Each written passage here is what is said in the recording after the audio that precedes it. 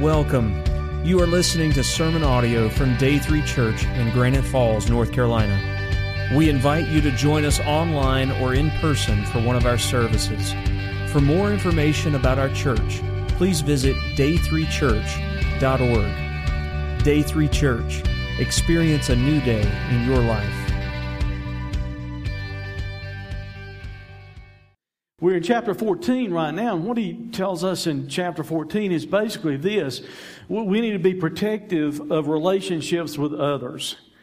Because if we're not protective of relationships with other believers, and if fellowship and relationships go out the door, so to speak, along with that will be a lot of our service and our desire to serve, or maybe even our capability to serve the way we would like to, will also go out the door if we're not very careful when we have problems in relationships with other believers.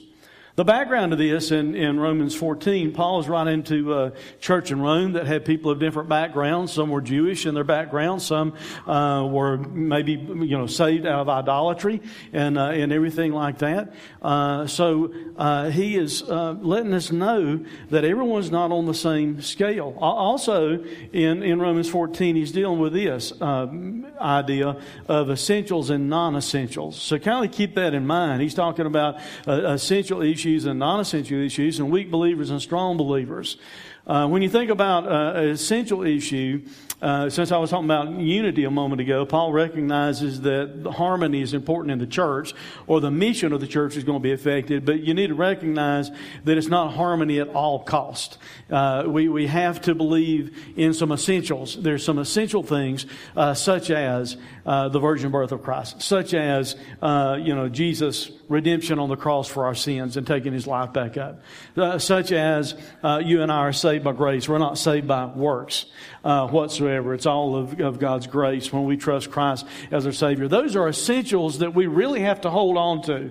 But there are a lot of non-essentials that we tend to argue about sometimes in churches and things like that we really need to avoid, such as, how should a Christian dress, or what version of the Bible should you carry, or, is it okay to go watch a movie or not? All kinds of non-essential things that, regrettably, that tends to be the things that causes conflict a lot of times in believers or in churches. And the sad thing about that is this: those things will not matter one bit in eternity. And yet many times we get focusing on stuff that does not matter. We get focusing on non-essentials instead of essentials. And as I said, we need to recognize that there are weak believers and strong believers. Paul talks about that in Romans 14. Everyone's not at the same level. There are people who have been saved a long time, and maybe they might have started out really rules-based or legalistic, and then they kind of grow beyond that and understand more about God's grace and everything. And there are people that, on the other hand, are still holding on to maybe a lot of rules, and they're a little bit more rules-based in their Christian behavior or in their Christianity, a little bit more legalistic. One amazing thing I think it might be for some people is this: the ones that Paul calls weak in Romans 14 are actually the ones that are more legalistic and more rule-based. And in real life, they tend to be the ones that think they're the strongest. And the ones that he refers to being the stronger are the ones that are really freer in grace, is what he's talking about in this passage of Scripture. So it's almost like things are completely reversed in the roles that people think about, maybe in churches sometimes or in our culture. So a lot of that's the background. That's some more about the background of Romans 14. Like I said a moment ago, there are some in Rome who had worshipped idols, and of course in those temples that worship idols, those heathen temples, they were sacrificing animals to false gods and things like that. So there's a moral conflict that believers who are saved out of that might have.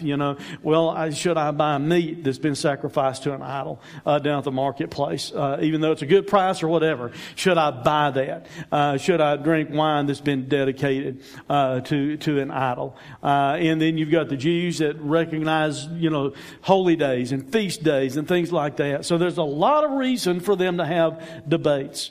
They could have had as many debates as different people in the church at Rome. And the same thing is true in our culture today. We can have as many debates or different ideas about non-essential stuff pretty much as people that come to the church, because we all have different backgrounds. We might be at different levels in our spiritual walk, and we need to kindly bear that in mind. The issues aren't the same, but there's still plenty of issues to cause division or debate or problems among believers. That being said, in chapter 14, there are really 5 questions that we're asking ourselves. And this is kind of the second part of the message. Last week we looked at the first 3 parts, and kind of, bear that in mind. I failed to say that, but we're awful bad sometimes to focus on the minors instead of the major stuff. As Christians and in churches, we need to be sure we focus on what the major stuff is, on the essential stuff. But 5 important questions that we can raise based upon what Paul writes in Romans 14. The first one was a question of conviction. In other words, he tells us you need to believe what you believe really in your own heart. You're not believing it because somebody else tells you to believe it. You're not believing it out of the wrong motive, just to, have an occasion against somebody else or whatever. The second question was a question of purpose. We need to ask ourselves what our motive is. Am I doing what I do? In other words, my faith-based actions, the things that I do in my life because of what I believe, am I doing those things because I have the motive of honoring Jesus? That's why I do them, or maybe do I have some other motive? I want to exalt myself or whatever the case might be. The third question was a question of accountability.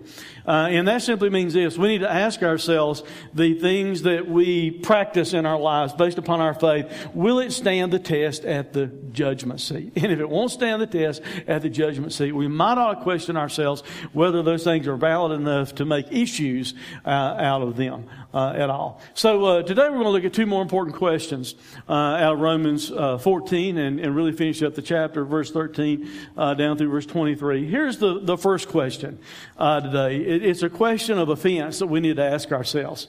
Am I causing other believers to stumble? But by the way that I live, the choices that I make, the things that I'm doing, maybe the rules that I follow based upon what I think I believe, am I doing it in a way that's really offending other believers? By the way, where I talked about the weak and the stronger believer just a few minutes ago, Paul puts a greater responsibility on the stronger believer, the one that is freer in grace. In other words, just because you are freer in grace doesn't mean that you're not accountable. It doesn't mean that you're not responsible. We need to be absolutely sure that the things that we practice, that we think we have liberty to practice in our lives, that we're not doing it to the demise of someone else. We need to be sure that our freedom that we practice is not offending a weaker believer and thus harming them instead of trying to build them up. It's kind of what he's telling us in this passage of Scripture. Now, with that in mind, that we need to have this question in our mind. Am I being a stumbling block? Am I offending other believers by the way I live? I want you to notice about 4 things, I think. First of all is this. We need we should intentionally decide to avoid placing stumbling blocks in the path of other people. He tells us this. Paul writes in verse 13, "Therefore, let us not pass judgment on one another any longer. But instead," he tells us to do this, "but rather decide never to put a stumbling block or hindrance in the way of a brother." I need to consciously decide that to the best of my ability, God helping me, I'm not going to try and live my life in a way that's going to be a stumbling block, that's going to offend someone else. Look at some of the words that he uses here. The word for decide can actually be used in a court of law. So there are some things that maybe we do need to judge. We need to judge this. We need to judge our own mind. We need to judge our own practices. We need to judge our intent, the freedoms that we practice in our lives as Christians saved by grace. We need to decide or distinguish whether or not those things are causing a stumbling block. Now, the phrase for stumbling block, really, if you've ever been walking in the woods and maybe hid under the leaves or something like that, there's a stub sticking up, you didn't see it, you trip over it, and you fall, or at least you stumble. It's there. Or it might be a rock or something like that. I started today to maybe bring several different sizes of rocks. I have a little pea gravel over here and then a rock and maybe a cinder block over here. Because by our lives, we can cause people to stumble a little bit or a whole lot, maybe by the way that we practice liberties in our lives as Christians. The word also can refer to leading someone to sin, offending somebody in such a way that they, in grief, kind of because they've been harmed or offended by your life, they're kind of beating their chest, because they're in grief. They've been harmed over your actions. And then he also tells us not to put a hindrance in the way of a brother or another believer. And the Greek word there is the same word we get our English word scandal from. But what it refers to is a trigger in a trap. A noose or something like that, or some of the wire cages that they make today, trying to catch pesky animals that you're wanting to get rid of, and there might be some type of food in there and part of the trap, and they happen to eat that, and the cage falls down in their trap. So he's telling us that we need to avoid, as Christians, offending people, causing them to trip up, or kind of causing them to be caught up in some way by our actions, to where we, instead of encouraging them, we're harming them. Instead of helping them, we're hurting them. We do need to judge some things. We need to judge this, though. Instead of us spending time judging each other, I need to look in the mirror a little bit more. I need to be a little bit more reflective. You need to be a little bit more reflective and ask yourself if you are causing someone else to stumble. If you're being a stumbling block in somebody else's life. That's what we need to evaluate, whether or not we're causing somebody to trip up over our lives. If the way that you practice your Christianity is causing other people to trip and be harmed rather than to benefit from it. And you see, that's a serious thing, because Jesus said this. Look what Jesus said in Matthew. He said, whoever, in some translations say, whoever offends one of these little ones. The literal translation is who causes one of these little ones that believes in me to sin. But he says, whoever offends one of these, or who causes one of these little ones that believe in me to sin. Notice what Jesus said. It would be better for him to have a great millstone hung around his neck and he were thrown into the sea. Now that's Jesus I'm quoting, not Attila the Hun. That's a pretty serious statement. Jesus said that, his little ones, and a lot of times we just think of children, we're all his little ones. The believers are his little ones. And we need to be careful that we're not causing them to sin or causing them to stumble. And he said it'd be better for you that you'd have a millstone put around your neck and throw it in the sea rather than offend or cause someone else to stumble.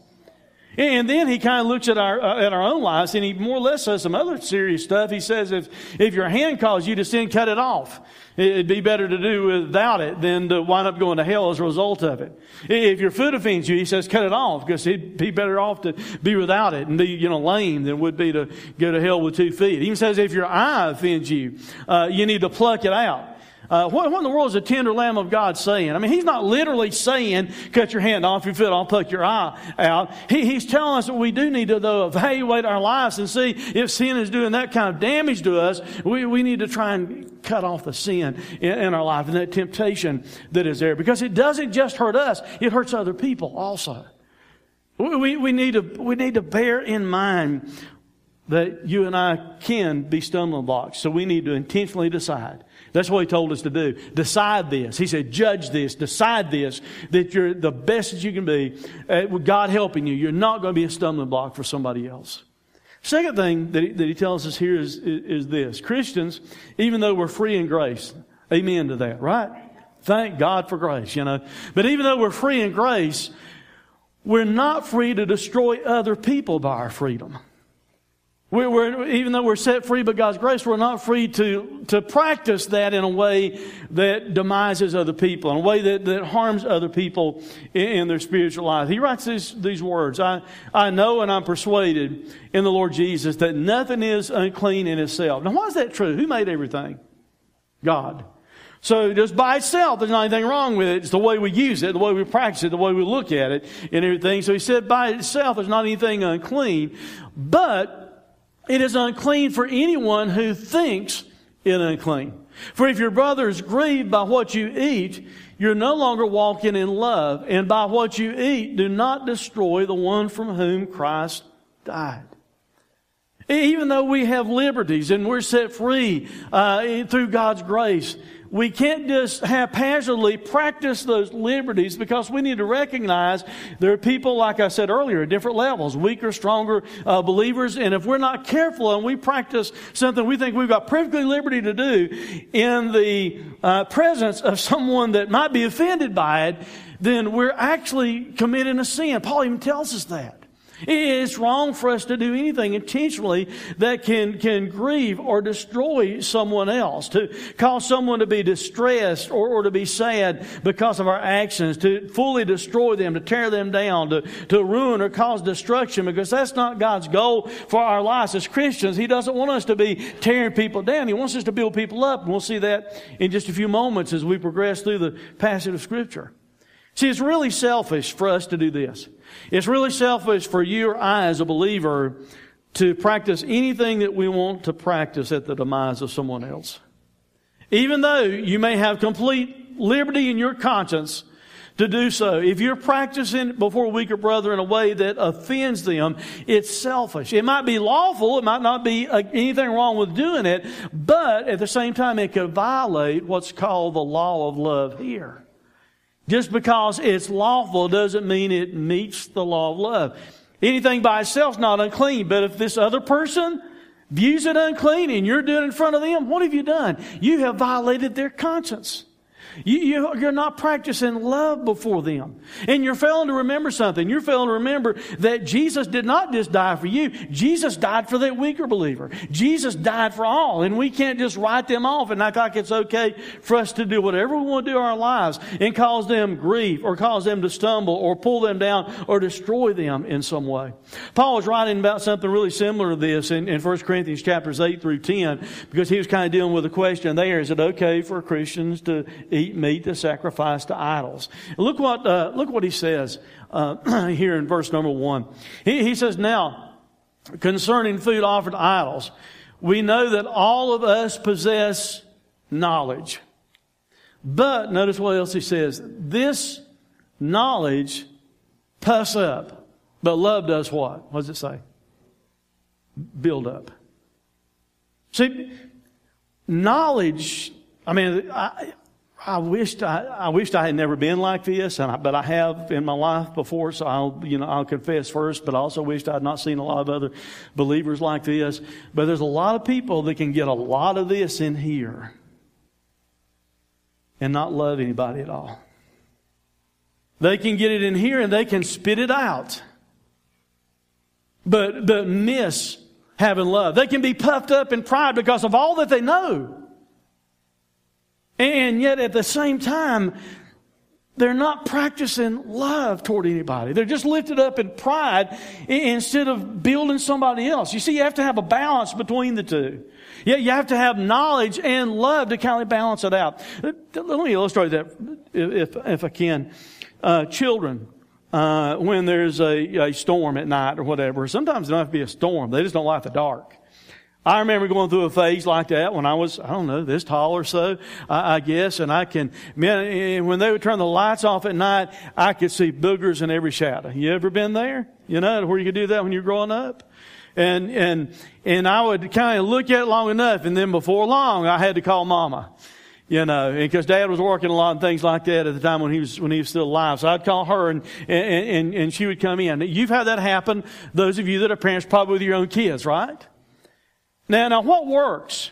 Does it work when they cry out to you and they're scared because they think they see something? If you just go in and you say, "There's not anything there, shut up, go to sleep," they might be afraid to cry out because you just, kind of bit their head off. But it doesn't fix things for them. Just giving them the knowledge, hey, there's nothing there. But when the mother or the father comes in to the room and they take that child and they explain to the child there's nothing there, but they sit down and they love that child. It's the knowledge plus the love that sets them at ease. And that's what we have to practice in our Christian lives.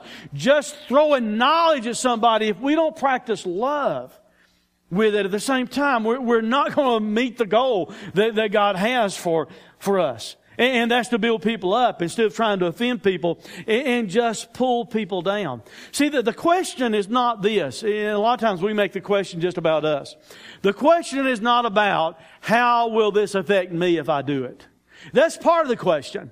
But the question is also this: if I do this, how will it affect others? How will it affect someone else? Will it grieve them? Will it harm them? Will it pull them down? Will it destroy their life in some way? See, Paul also wrote this in 1 Corinthians chapter 8. He said, and so by your knowledge, this weak person is destroyed. The brother for whom Christ died, thus sinning against your brothers and wounding their conscience when it is weak, you sin against Christ. Therefore, if food makes my brother to stumble, I will never eat meat, lest I make my brother to stumble. Now, he's not talking about vegetarians and things like that. He's talking about, the violating the conscience of the person in that day because it was sacrificed to idols. But think about that. If you're sitting with someone and you know something you're about to do is going to offend them, he said, don't do it. And if you do it anyway to their demise, he said, you've sinned against Christ. Not what you're doing was a sin, but the fact that you practice it to the demise of someone else. God looks at it as a sin. That's why we need to judge ourselves and be careful about that. Third thing that he tells us here is this. We need to also not just be concerned how it might affect somebody else. We need to be concerned how whatever we're practicing might affect our own selves. We need to be sure we don't harm our own testimony or reputation as we practice liberties or freedoms that we feel like we have as Christians. Paul said, so do not let what you regard as good be spoken of as evil. The word evil there literally means to vilify. Don't practice a liberty in your life, knowing up front that you're practicing is going to cause people to condemn you and talk about you and put you down because they think what you're doing is wrong, whether it was wrong or not. Now, probably the best way to illustrate that, may not be the best way, but it's what I'm going to use for an illustration in this area, may be talking about alcohol.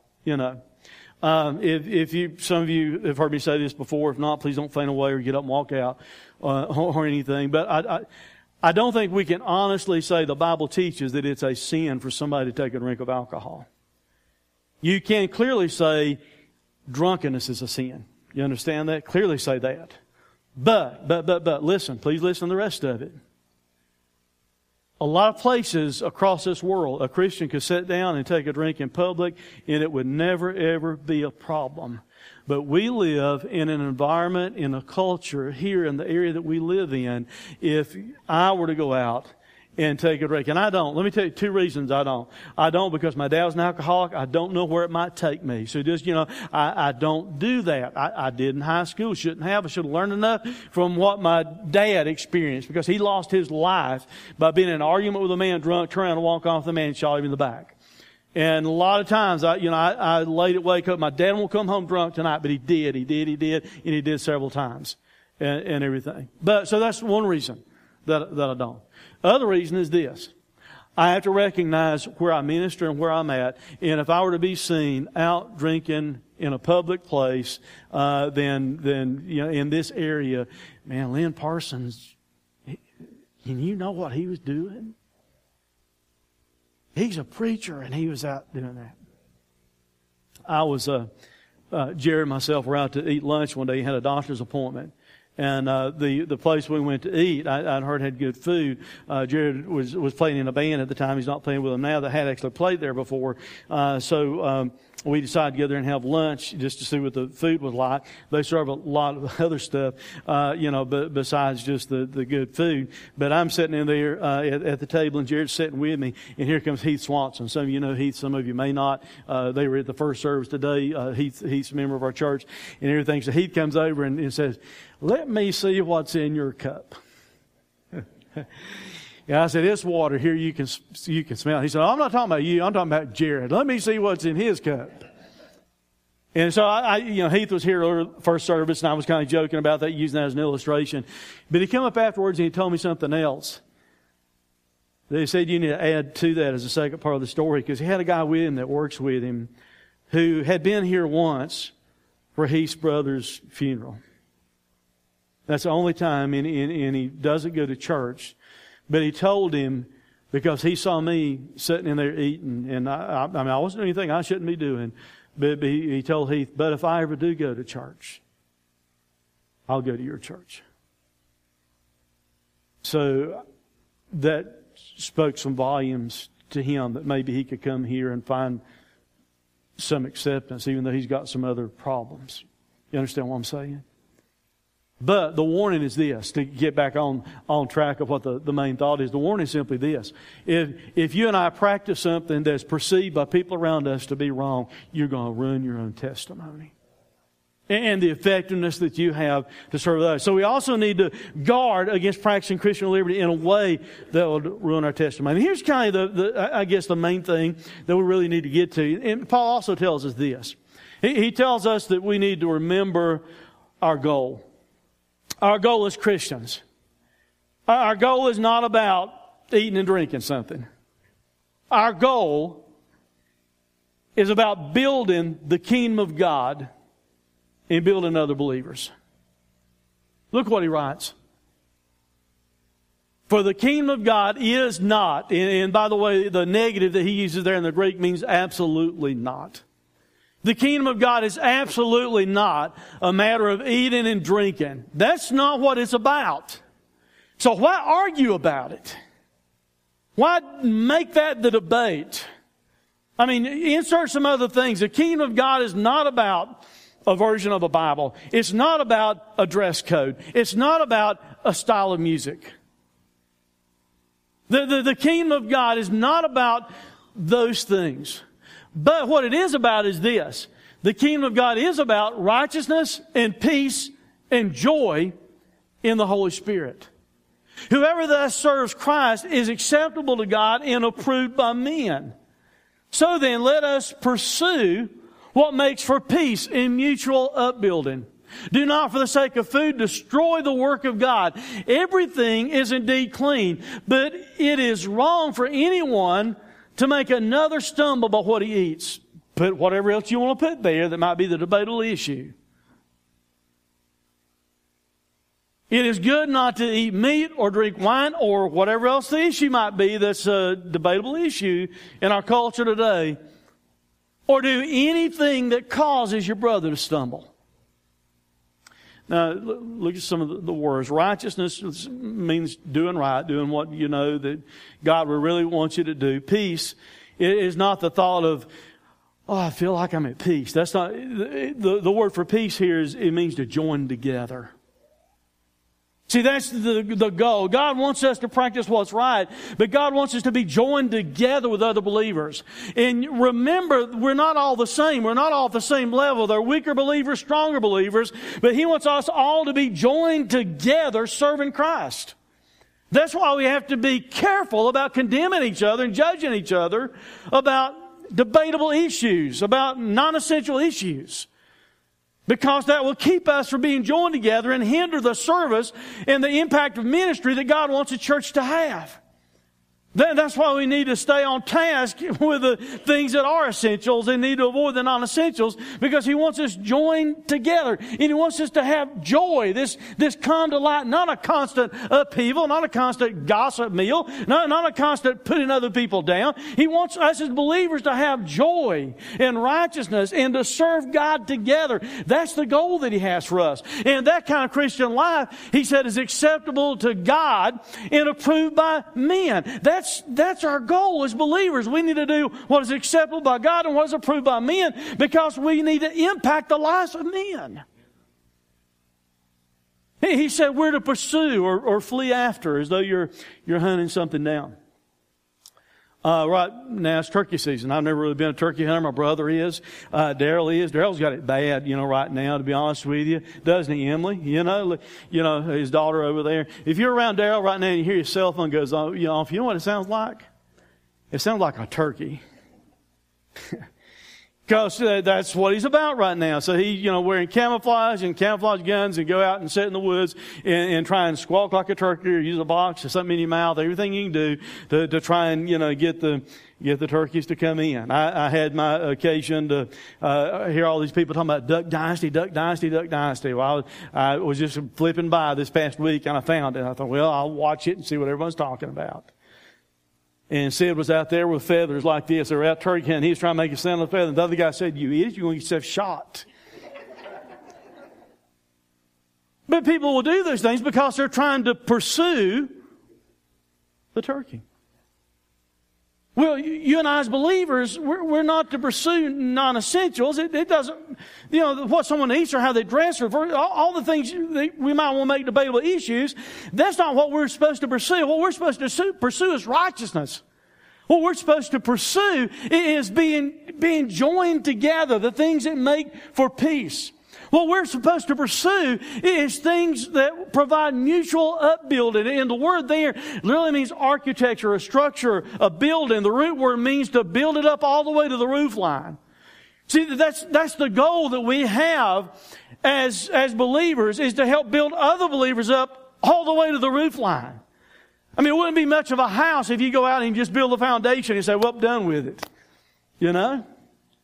You have to build walls up and continue to finish construction all the way up to the roof line. And that's our goal as believers, to where we are trying to build people up. It's not our goal to debate with people and argue with people about things that will not matter in eternity. It's our goal to build each other up as much as we can all the way up to the roof line. We're to build up other believers in love. 1 Corinthians 10, he says, all things are lawful. That's Paul writing from the standpoint of a Christian saved by grace. But not all things are helpful. All things are lawful, but not all things build up. Let no one seek his own good, but the good of his neighbor. You know where we've messed up the church and Christianity really bad? We make it all about us. And it's not supposed to be about us. It's supposed to be about God, and it's supposed to be about building others up. And if I have the goal to build others up, and you have the goal to build others up, we'll build each other up. That's what we're supposed to be focused upon. We're not supposed to be focused upon arguing about things that will not matter one bit in eternity. As Christians, we need to have priorities. And our priorities should be righteousness and peace, being joined together in joy, and building each other up, mutual upbuilding. That needs to be what our goals are.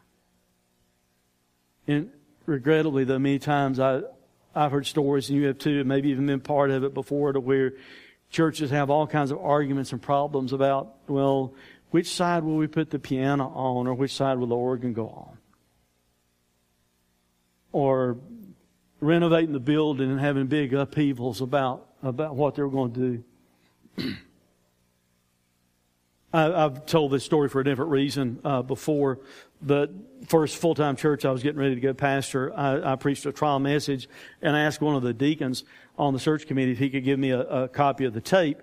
And because I wanted to really go home and see how bad that I did and everything, and listen to it and evaluate the whole service. And he did that, and then I listened, and then on the other side of the tape, he didn't think to check the other side. He just grabbed an old tape and made a copy of it. And the other side of it was a business meeting from 2 years prior. And they were not happy campers. I mean, they were arguing with each other. It was all about, exactly what to do about maybe changing something on the front of the building, some type of construction that they were going to do, and things like that. My problem was, it was only about 30 miles from where I grew up at, and I knew some of the voices and everything on it. And I'm thinking, God, you lay this in my lap, and then you tell me to go pastor them?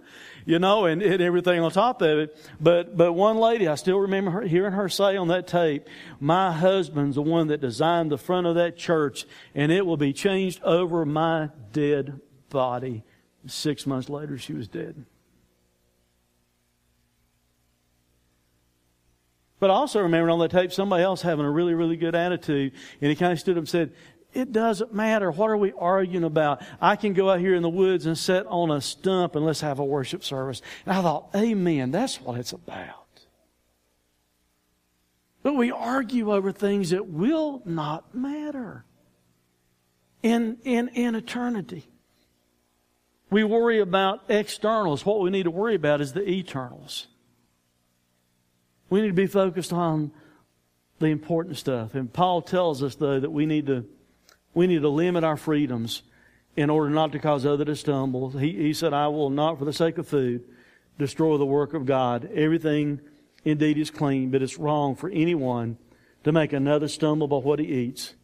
It is good not to eat meat or drink wine or do anything that causes your brother to stumble. What is more important to you? Practicing your freedom or building up another Christian? Living the way you feel like you have the right to, or reaching somebody else for Jesus? You know, what's most important? The last question, I'll cover it quickly. Question number 5 that we need to ask in light of what Paul says is simply this. It's a question of conscience. Am I doing what I do? My faith-based actions, what I believe, the things that I do in my life, am I doing it really by faith? Is it really in my conscience that this is the thing that I ought to do? Verse 22 and 23, and then we'll kind of break it apart 2 ways. It says, the faith that you have, keep between yourself and God. Blessed is the one who has no reason to pass judgment on himself for what he approves.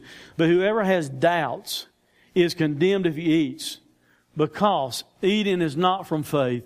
Whatever does not proceed from faith is sin.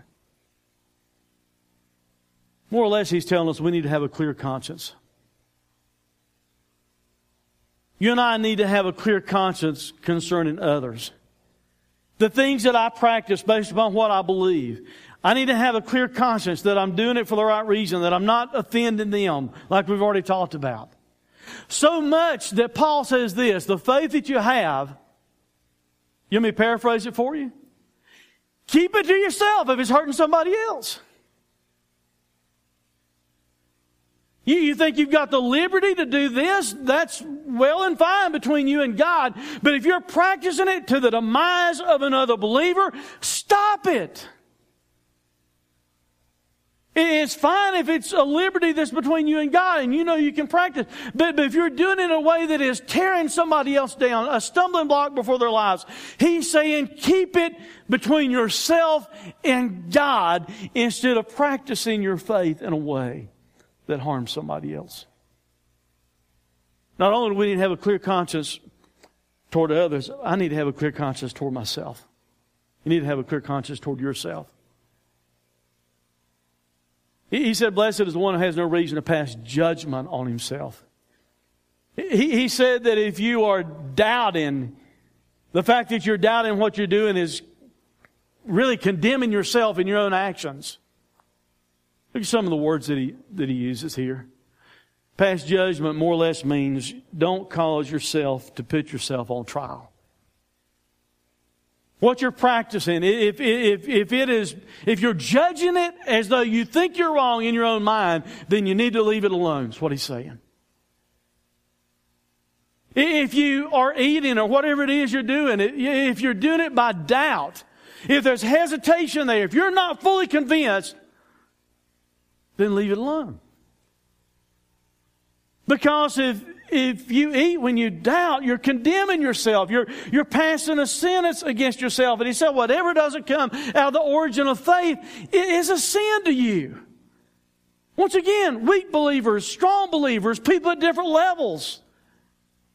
What might be right for me and I have perfect liberty to do in my life may be wrong for you or somebody else, and vice versa. That's why he said, keep it to yourself instead of offending them. But you don't need just a clear conscience toward others. You need to have a clear conscience yourself to where you don't worry all the time. All right, is this wrong or is it right? I've been doing it. Is it wrong? You see, your own conscience is condemning you that it's a sin if you can't really do it out of faith. The believer has doubts about some of his practices. It's keeping him from experiencing what God says He wants us to experience. What was it? Righteousness, peace, joy. You're not going to experience those if you're violating your own conscience by what you practice. Romans chapter 10 told us this. Faith comes by what? By hearing, and hearing comes by what? The Word of God. So that needs to be our guide. But if it's unclear and you can't see it just clearly in the Word of God, you might maybe follow this good policy. If it's doubtful, it's dirty to you. Does that make sense? If it's doubtful, it's dirty, it's wrong to you to practice. Be a good policy to follow. How many of us would drink milk or, tea or soda or something if you thought it was contaminated? How many of you would eat some food if you thought it had been poisoned? I'm not going to. And yet, as believers, a lot of times we practice stuff all the time that can be poison in our lives and poison to the life of somebody else. He calls us to serve Him as Christians. But if we don't manage our relationship correctly among ourselves as believers, our ability to serve and the impact that we can make and the mission of the church will be greatly hindered. I don't know where you are. I don't know if you're a weaker brother, stronger brother, where you think you are. But I do know this. We have to pay attention to other people. And we need to have God's goal of building the kingdom and building others. And it's not about our liberties. That's not where our goal is. Now, I can hear some of the excuses because I'm human. I've got the same excuses. Why? Why, God? But why? Why, if I'm at perfect liberty to do this, why do I have to worry about how it affects somebody else? Well, let me give you an illustration and then I'll close. When you were first married, those of you that are, you could leave scissors laying around or knives laying around or whatever. You didn't need to really worry about it. You didn't have to go around and put the little cap covers in the electrical outlets.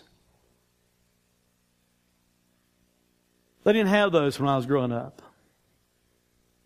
My mom said, don't ever stick anything in there. And I was probably, 3, 4 years old one time, and I found a metal file, a fingernail file that she had. And I thought, I wonder why Mom told me not to do that.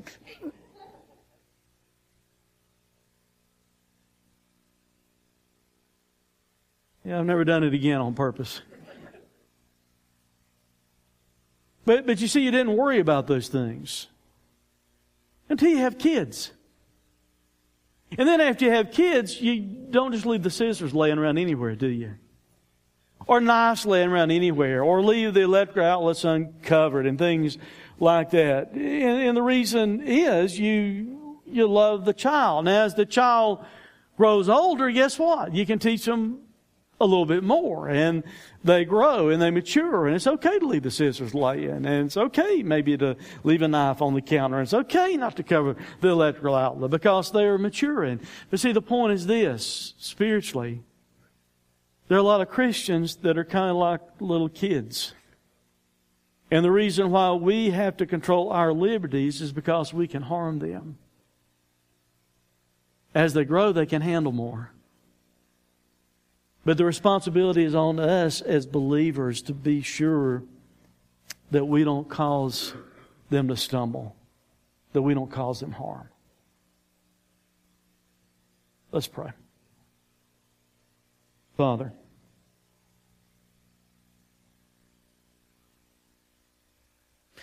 we thank you that you so amazingly loved us. You sent your Son to die on the cross for our sins. We thank you, God, that you did it based upon your grace, your unmerited favor, your love. And it's through faith in Jesus Christ, plus nothing, minus nothing, that gives us everlasting life. Lord, if there's someone here today that does not know that, they've never believed in Jesus, Father, I pray that you speak to them. Help them to see that you stand with open arms, that you love them.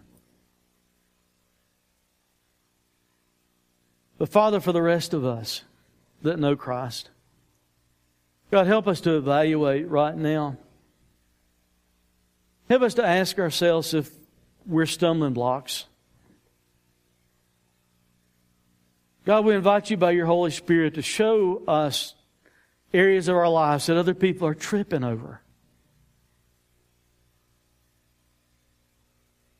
God, help us to have the goal to build each other up, not to tear each other down.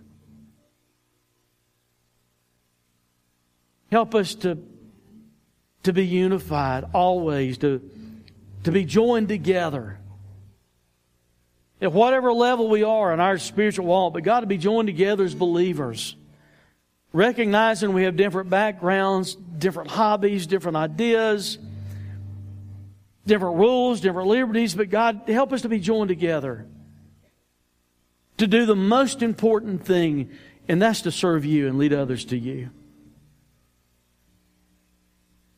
We ask it in the name of Christ. Amen. Thanks for listening to this sermon audio production from Day 3 Church. We pray that it has ministered to you. For more information about our location, service times, or other sermon podcasts, please visit us online at day3church.org. Day 3 Church. Experience a new day in your life.